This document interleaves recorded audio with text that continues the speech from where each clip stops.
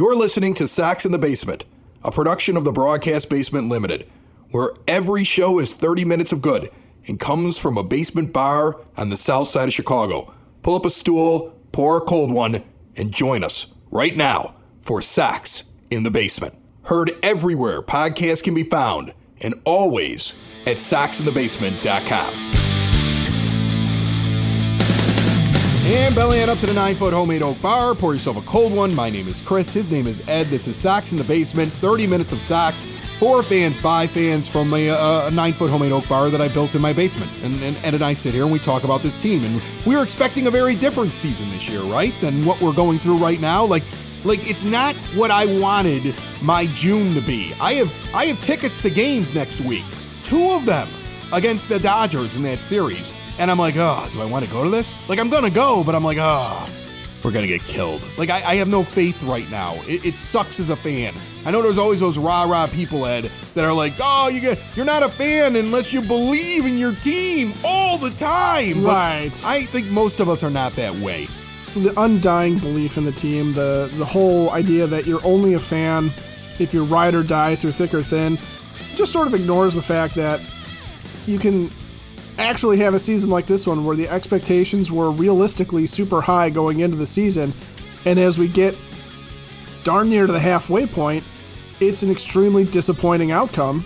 And yeah, you are free as a fan to still be a fan of the team, but be upset with the way things have gone. I don't understand the whole thing where it's like you got to be positive all the time. I mean, people who say stuff like that, I think they're hiding some sort of deep, dark inner secret, which is probably going to come out in a very, very bad way for them at some point. Like, they're just going to be standing at a Starbucks and start throwing random punches because they finally stopped being happy all the time. This episode of Sox in the Basement brought to you proudly by Family Waterproofing Solutions. Bowing walls, window wells, foundation crack repair. Concrete is up and down. You need to level that out. That's a foundation issue. You need your sump pump checked or a new one. Gutter cleaning, yard drainage systems, anything to keep water out of your basement, away from your home. Protect what is most important to you, the home that keeps your family safe inside.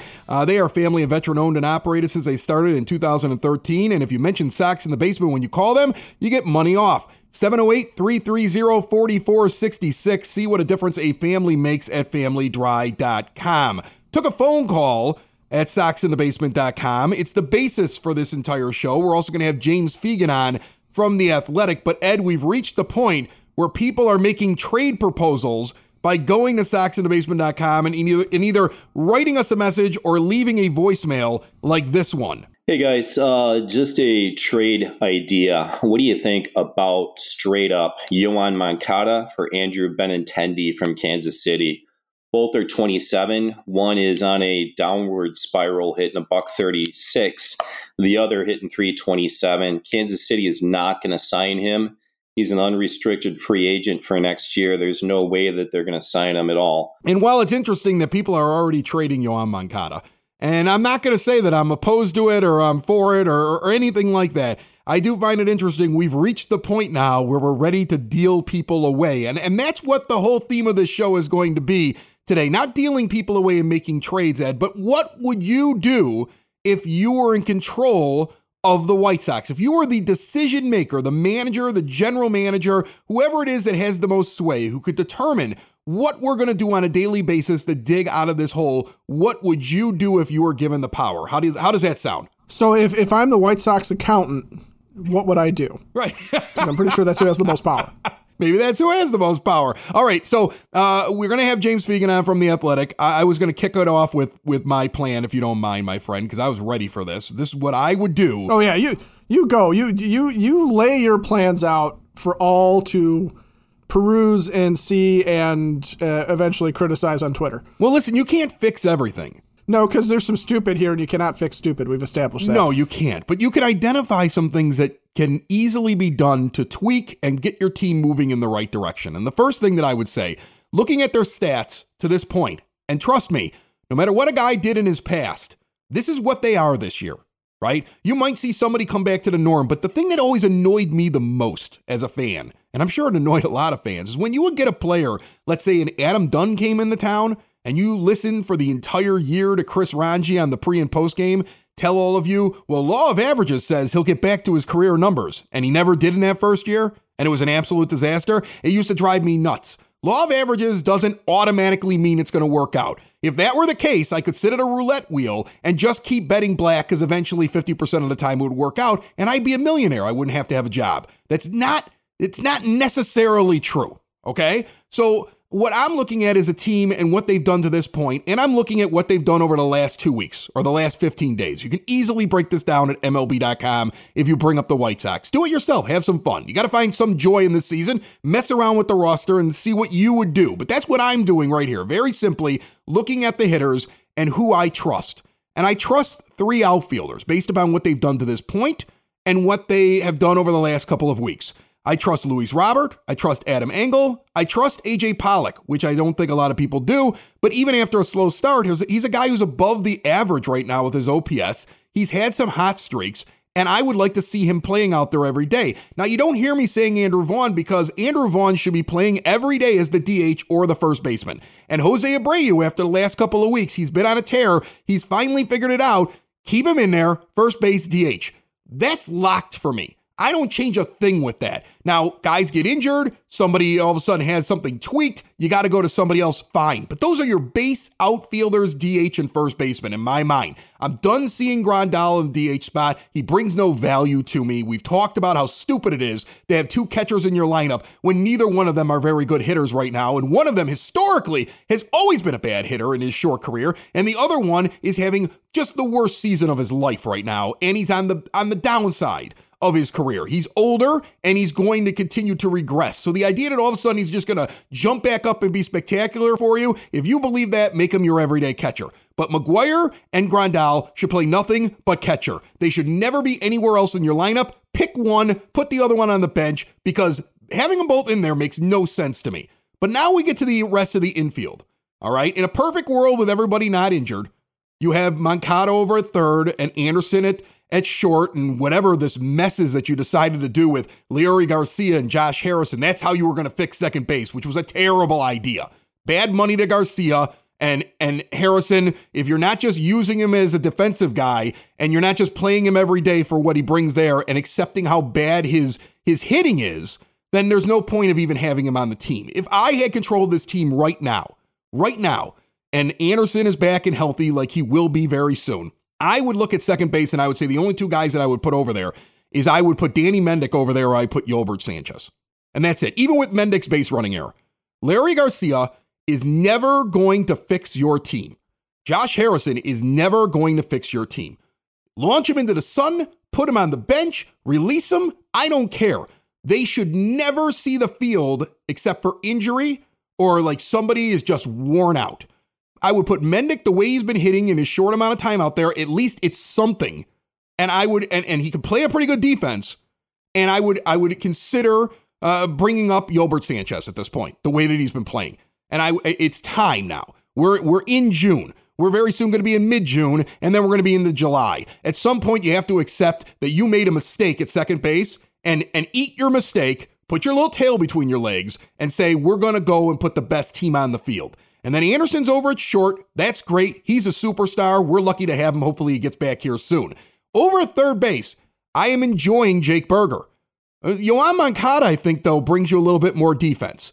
I wouldn't have a problem with either one of them on the team. And if you're not willing to play Mendick every day, and you'd rather have him move around and be the backup shortstop and so forth, and you're not willing to bring up Sanchez, then I would also now entertain Moncada back over at second base if you really want to keep him in the lineup if he started to hit all of a sudden and have Burger over at third. But right now, I would let that be a position battle between the 2 of them. Yoan's got to earn his spot, and if Burger's hot, Yoan sits. And that would be the one thing I would leave a question mark for. And I would put Mendick or Yolbert Sanchez at second base, and I would run those guys out as my regular lineup, and I don't need to see Gavin Sheets anymore. He's been terrible the whole season, and over the last couple of weeks, he continues to be terrible. There is nothing that shows me that he is going to do anything for your team, and there is no place for him. There is no place for Garcia every day in your lineup. There's no place for Harrison in your lineup. Those are the guys I'm running with, and I'm batting Andrew Vaughn up at the top. It's ridiculous, some of these lineups that I'm seeing lately, where he's down towards the bottom because he's a righty. He's a good hitter. Good hitters hit. It doesn't matter if they're lefty or righty, and I'm sick of watching that.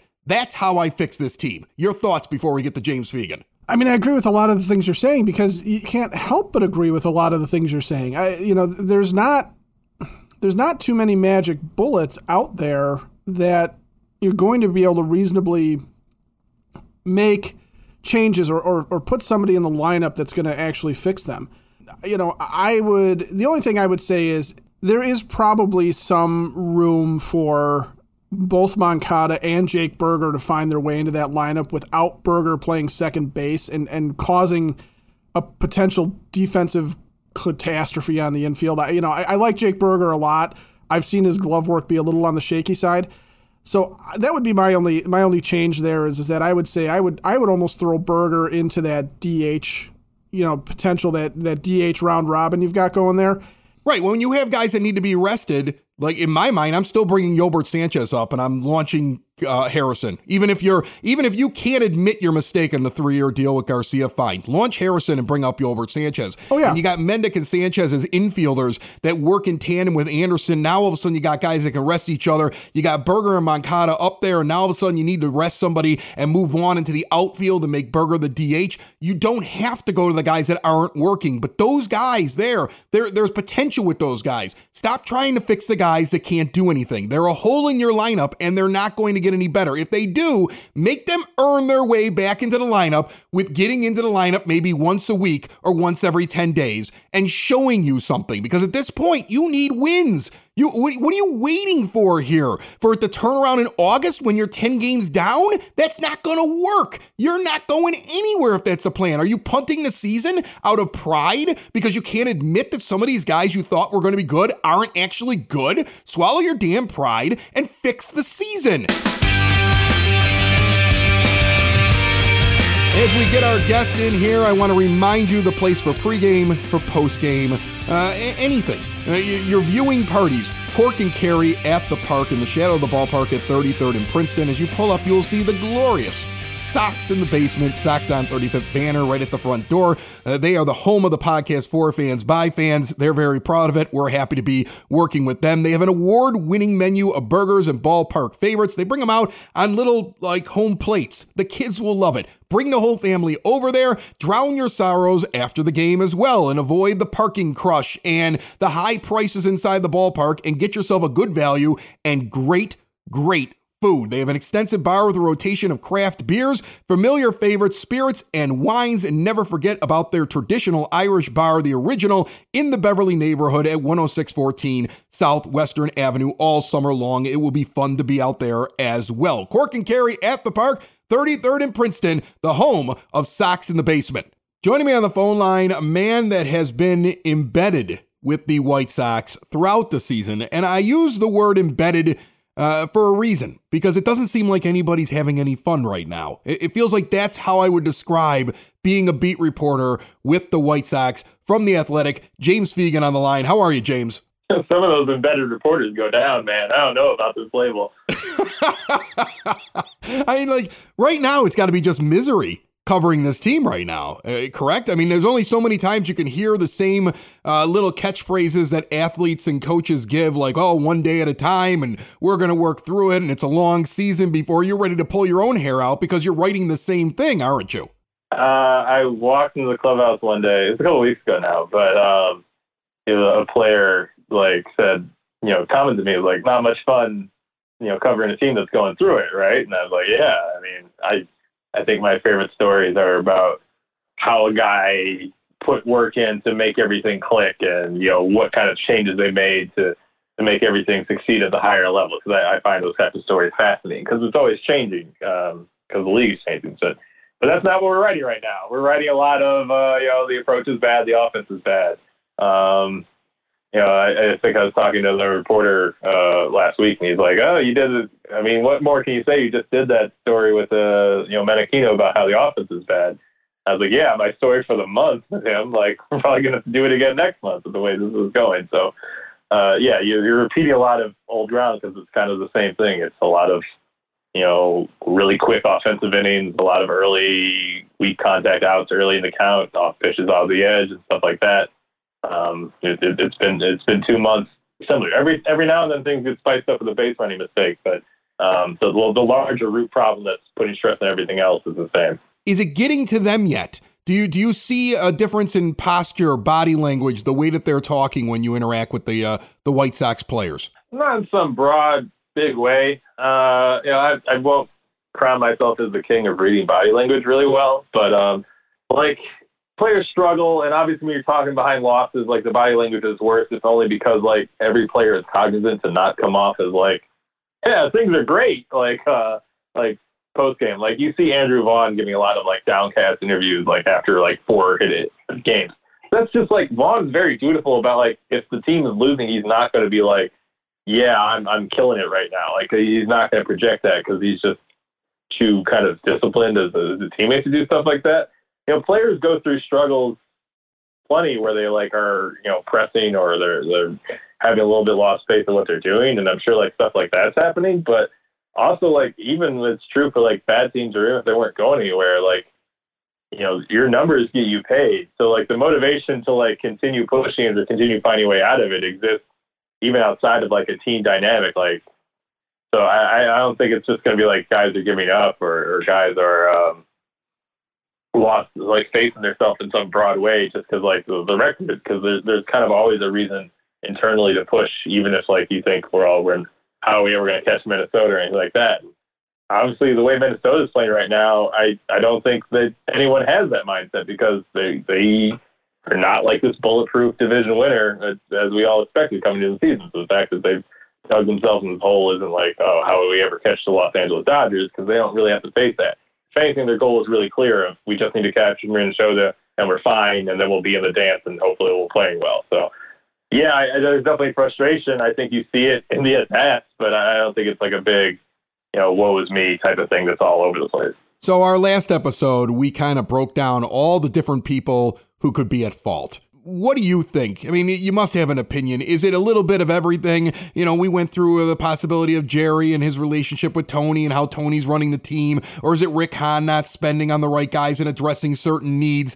Or is it something where the players have gotten older, or it's their approach? I mean, people all want to point a finger at somebody. Is there something or someone, and if you don't want to say someone, I understand it, but is there something that kind of sticks out to you as one of the biggest issues right now on this team that you wish they would just fix that? I mean, everything you named just now could like bear some responsibility. Like, obviously they need to get more out of, you know, the mainstays. I think Abreu's been hitting really well probably for the last month and change at this point, but obviously Yasmani Grandal is struggling a lot. AJ Pollock's been a little bit better recently, but has probably not been the guy who's going to like save you against right-handed pitching that he's probably billed as. L.A. Menez struggled and then got hurt. Yoan Moncada's been hurt and not been what you need from him, given that he's very vital in terms of being left-handed and also working counts and taking walks when he's right.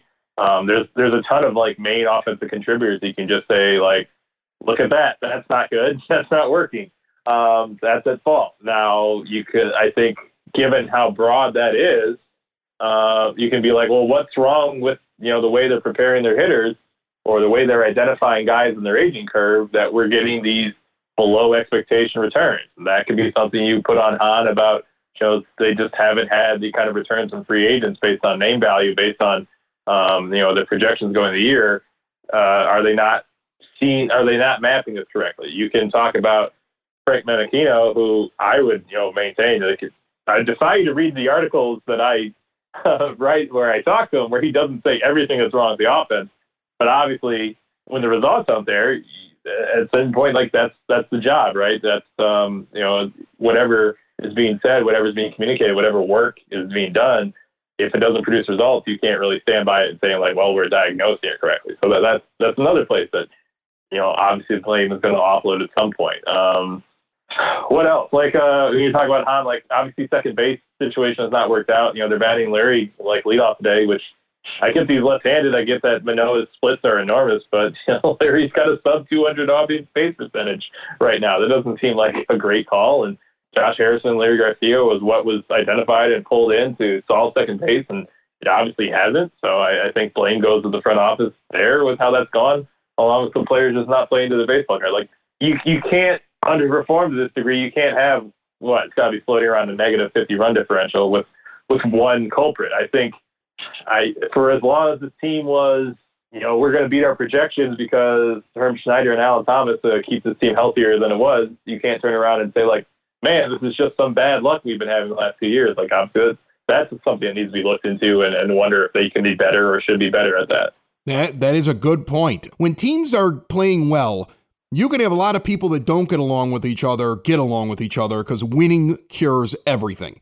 When teams are going bad, you start to see cracks, and eventually you see some blame, even if it's just indirect shade going in one direction or the other direction amongst the people that are the brain trust of the organization. It happens in every organization. Is there a point that you think this season, if this continues, when do you think that we'll start seeing those cracks?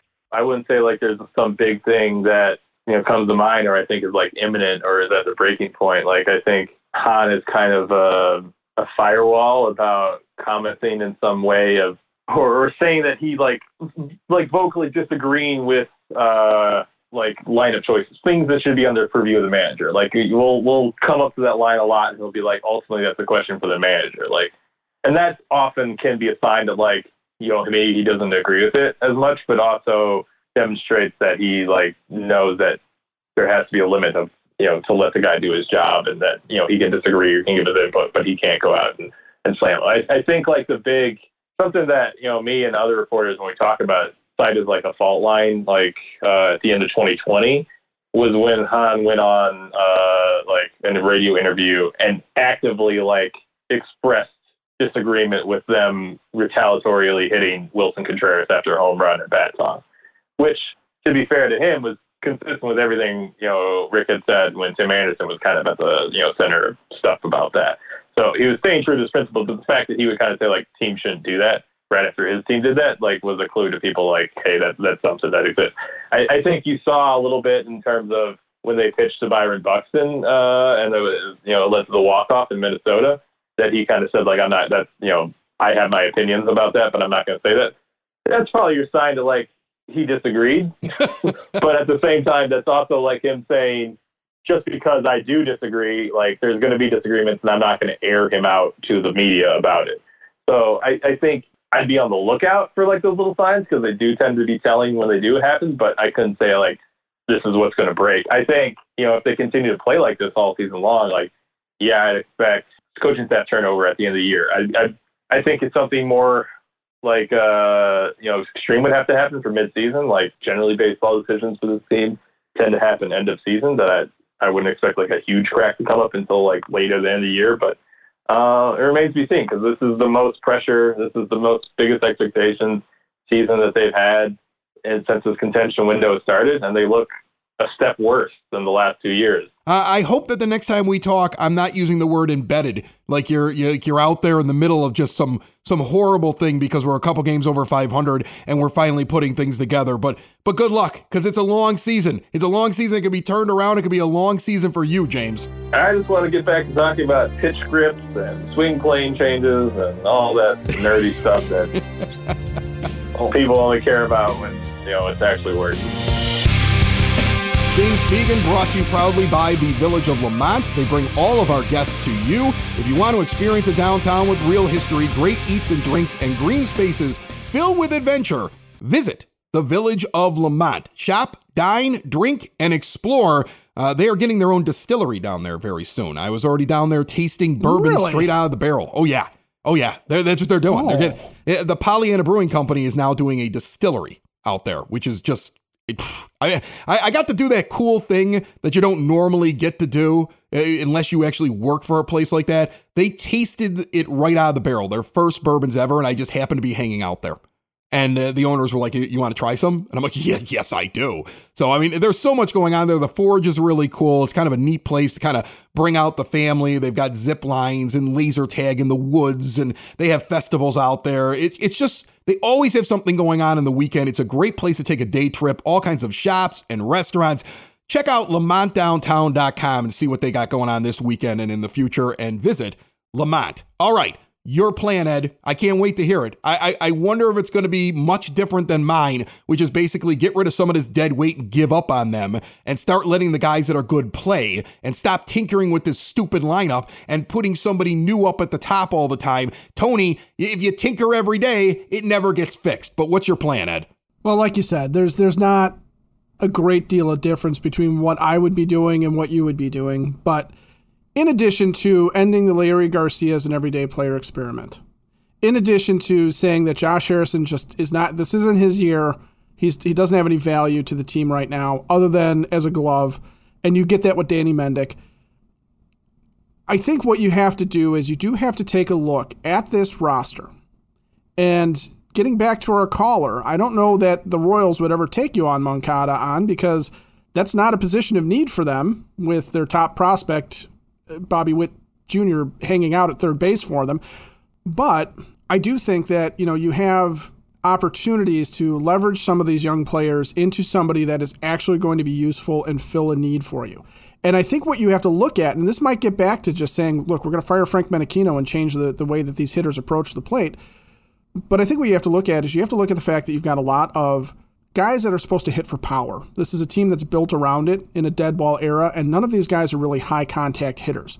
And that's the guys that are thriving this year are the guys that have made the adjustment. Okay, so Trey Mancini out in Baltimore, for example, noted as a power hitter, this year has made the adjustment to being a high contact, high line drive hitter. Okay.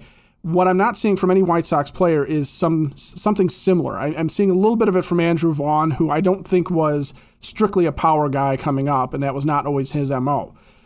Beyond that, I like A.J. Pollock on the team. I like Adam Engel on the team, but they're not necessarily playing winning baseball with this group. So that's why I think you do need to go outside of the organization a little bit. I think you need to find one guy, maybe even two guys, and it might cost you guys off the current Major League roster, but if you do it right, and Andrew Benintendi is not going to change this season enough to win the World Series with him. But if you make a trade, if you were to trade Yoan Moncada, I'll just keep that name going. And I'm not advocating that you do or that anybody would take him in his current state. But if you do trade Yoan Moncada for someone, and you're getting back a couple of years of a young player who's a different kind of profile than what you have on the team, maybe a guy more like Tim Anderson, maybe a guy who is, that left-handed bat that, like an Andrew Benintendi, but somebody that you're going to be able to keep around. And I don't have a trade in mind, okay? I don't know who to go out and get because I don't know who would take anybody off this team right now. But if you're going to do that, I think that's a possibility because then what you're saying is we're not punting on this season. I don't think that's an admission of defeat to go outside the organization, make some trades and try and remake this roster on the fly.